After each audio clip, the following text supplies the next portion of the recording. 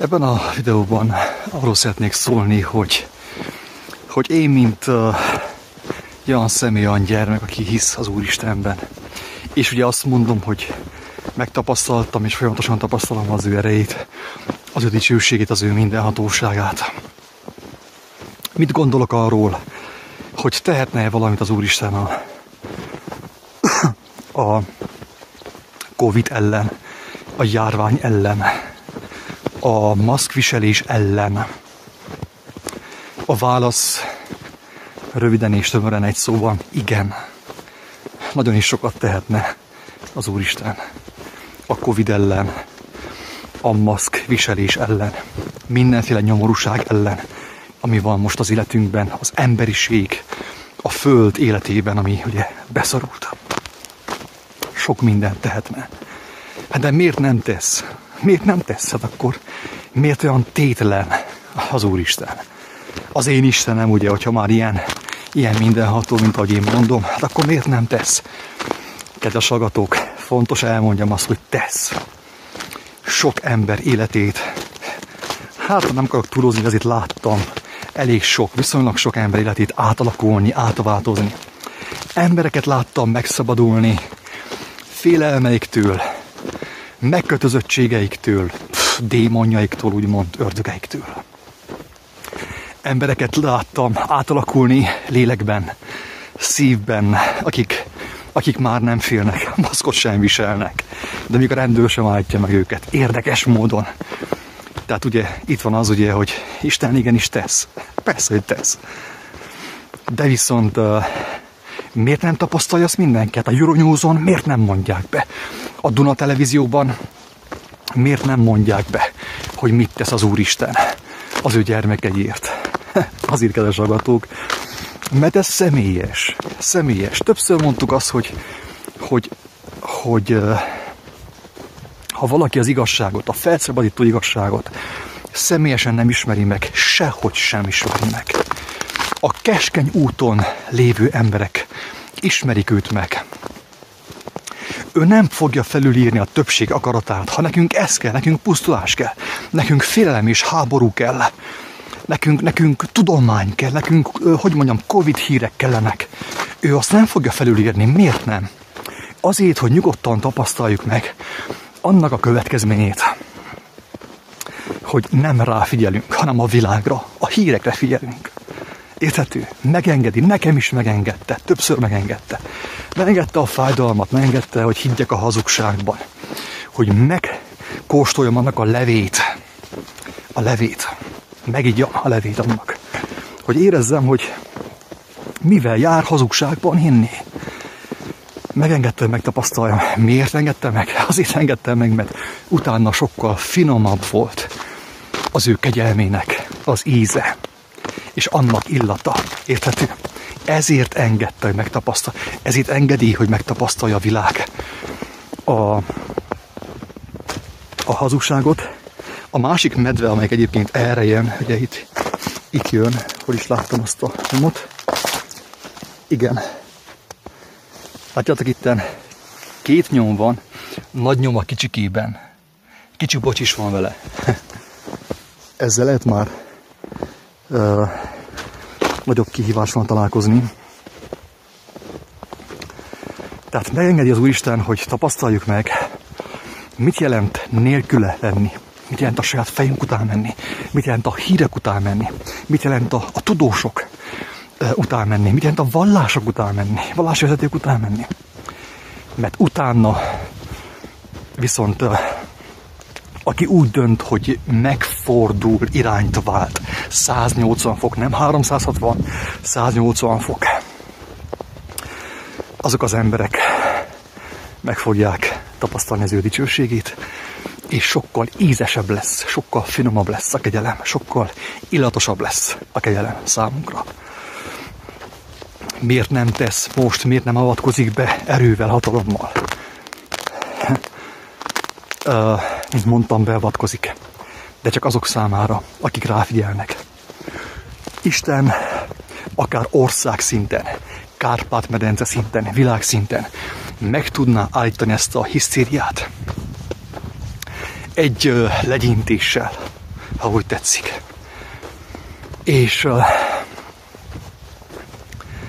meg is állítja azok számára, akik ráfigyelnek. És ez a kulcs, kedves hallgatók, akik ráfigyelnek.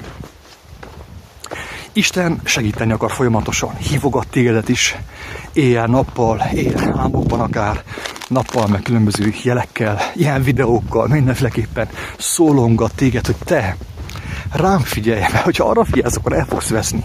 Megtehetsz nyomorúsággal. És csak Isten tudja, hogy meg fogsz abból szabadulni, vagy sem. Miért nem rám figyelsz? Az emberek már most megkaphatnák instant módon, mindenki, te is megkaphatnád a félelem alól való feloldozást, a szabadságot, a bátorságot, mindent megkaphatnál. De nem ráfigyelsz, nem őt keresed, hanem a híreket keresed, a Covid híreket keresed.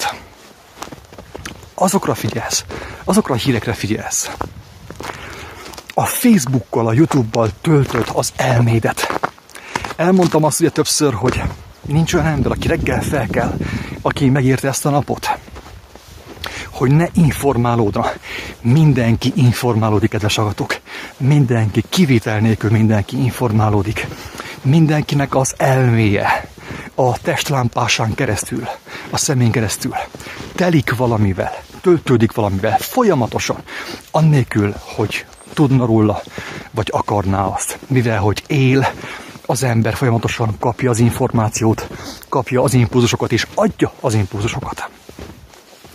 Sokszor, rengetegszer elmondtam, s még el fogom mondani, amíg élek, sokszor, hogy ami nem mindegy, az az, hogy az élet impulzusait kapott, az élet információit, amit úgy hív az írás, hogy evangélium, örömhír. Az élet igaz szavait, amiben gyógyulás és feltámadás van, azt kapod, vagy pedig azt kapod, amit ad számodra a fenevad képe, ami a képernyő, a telefonom képernyője, a televízióm képernyője, az a fenevad képe, amire azt mondja a Jelenések könyvében Jézus, hogy nagyokat mondó szája van neki. Egyfolytában hantázik, és te abban hiszel. És csodálkozol azon, hogy Isten miért nem akar téged megszabadítani, amíg fel nem állsz a képernyő elől, a televízió elől, a telefon nem teszed le, legalább egy fél órára, amíg nem vágysz teljes szíveddel, mint gyermek arra, hogy őt halljad, őt megértsed, ő hozzád szóljon, hogy ő vezessen téged, nem tud segíteni rajtad, mert nem fogja fölülírni a szabad akaratot. Ennyi az egész. Isten sokat tehetne, akár globálisan is, és fog is tenni, mert meg van írva, ezt meg fogja állítani. Ennek vége lesz. Még egy darabig ez működik, hogy mindenki tudjon választani jó és rossz között, élő és halott között, a televízió és Isten között, majd meg fogja állítani ezt az egész hisztériát, teljesen biztos. Nincs semmi kétségem afelől. Kedves hallgatók! Az, hogy a te életedben meg fogja állítani, vagy nem, nem tudom, hogy mi van a fejedben. Nem tudom, hogy milyen lelkület van benned. Nem tudom, hogy van-e alázat benned. Nem tudom, hogy te mit nevezel bátorságnak. Azt, amit én annak idején, hogy embertársaimat bántalmaztam, fizikailag akár, és szavakkal is. Azt neveztem én bátorságnak. Pontosan, mint mit tudom én, Rambó 3. Vagy pedig azt nevezed bátorságnak, hogy bátran mered kérni az élő Istentől, hogy ő megvizsgáljon téged és megmutassa számodra, hogy ki vagy te valójában. Mert ha neked ilyen bátorságod van, vagy akár olyan bátorságod, hogy lemersz térdelni, akár fizikailag is, de főképp szívben és lélekben, Istenem, könyörülj rajtam. Mutasd meg azt, amit én mostanig nem láttam. Én nem is hiszem, hogy te létezel, de ha létezel, ha te mégis vagy, mint ez a bolonditán mondja ebben a videóban, ha te mégis vagy, tudnál hozzám szólni, meg tudnád nekem mutatni, hogy melyek az én tévedéseim. Tudnál nekem segíteni megigazolni, teljesen biztos, hogy egyértelműen félreérthetetlenül fog szólni hozzád. Nem fogod azt soha elfelejteni, soha nem fogod elfelejteni, amit ő mondott neked, és amit ő mond neked. hogyha te őszintén kérdeztél, és szólni fog hozzá. Teljesen biztos, hogy nincs, ahogy elfelejtsd azt, amikor ő szól hozzád. Ebben a videóban még arra hívom fel a figyelmet, kedves hallgatók, hogy mi a leges-legelső és legbrutálisabb hazugság, amit elhittél, amit én is elhittem. A legelemibb, legelső és legbrutálisabb hazugság, kedves hallgató, az, hogy te intelligens vagy, te jól látod a dolgokat. Na ennek a hazugságnak következtében vesznek el a lelkek. Azt mondják, hogy a tanfolyamokon reinkarnálnak, csak nem tudom, hogy mi fog reinkarnálni, hogyha egyszer megsemmisül, tönkre megy, szétzúzódik a lélek. Az ember mindig többet gondol magáról, mint aki. Felül értékeli, vagyis túlértékeli önmagát, a saját intelligenciáját. És miután meg van telve az ő feje hazugsággal, hamissággal, őrültséggel, babonasággal, nem kell neki más, mint az, hogy azt higgye magáról, hogy ő intelligens. És amikor ez a hazugság, ez a hiedelem, ez a hamis hiedelem rátelepszik az ő életére, az ő elméjére, hogy ő intelligens, ő megmarad a hazugságaiban. Azt mondja a román, hogy prostquo ambitie. Amikor az embernek nem csupán tudatlansága van és butasága, hanem ambíció társul hozzá. Azon embereket nagyon nehéz megmenteni. Akiben van alázat, akiben van gyermetegség, ők már hallják Istent. Már hallják őt. Hallják az ő dicsőséges szavát, életre hívó szavát, kedves hallgatók. Akikben van alázat, akikben van szerítség. Akik már most többnek képzelik magukat, mint akik, azokat nehéz megmenteni. Szinte lehetetlen megmenteni őket. Azt tudja őket megmenteni maximum, hogy tapasztalják a fájdalmat, a nyomorúságot, a frusztrációt, a békétlenséget. És elgondolkodnak azon hogyha én annyira intelligens vagyok, mint amilyennek hittem magamat, és nekem annyira nincsen szükségem Istenre, mert elhitették velem, hogy Isten vagyok, akkor hogy lehetséges az, hogy én éppen most haldoklom? Éppen most haldoklom. Szinte meg vagyok, ki vagyok purcanva teljesen. Hogy lehetséges ez? Miféle Isten vagyok én, hogyha haldoklom, beteg vagyok, és semmit nem tehetek az ellen? Na itt talán még egy néhány ember el fog gondolkodni, hogy mennyire meg lett tévesztve az emberiség ezen a ponton, de viszont sajnos az úgynevezett orvostudománynak köszönhetően, orvtudományoknak köszönhetően nagyon sokan még ezen a ponton sem választják a kegyelmes Istennek a segítségét, az ő kegyelmét, hanem inkább úgymond orvosokhoz fordulnak, fájdalomcsillapítókhoz, kábítószerekhez fordulnak, és azáltal eldobják maguktól a lehetőséget, hogy megtapasztalják az igazi gyógyulást, a legitim gyógyulást, azt a gyógyulást, aminek a gyümölcse örökre megmarad. Kedves hallgatók, röviden és tömören, Isten tehetne, persze, sokat tehetne, és tesz is. Én látom. Nem azért, mert ügyes vagyok és jó vagyok, hanem azért, mert megadta nekem ezt a kegyelmet, ezt az ajándékot, hogy láthassam, hogyan menti meg ő az ő gyermekeit. Felemelő érzés. Hogyan szabadulnak meg az emberek fizikai betegségtől, mentális, pszichai betegségtől, Covid-tól, félelemtől, rémálmoktól, röpködő démonoktól és mindentől.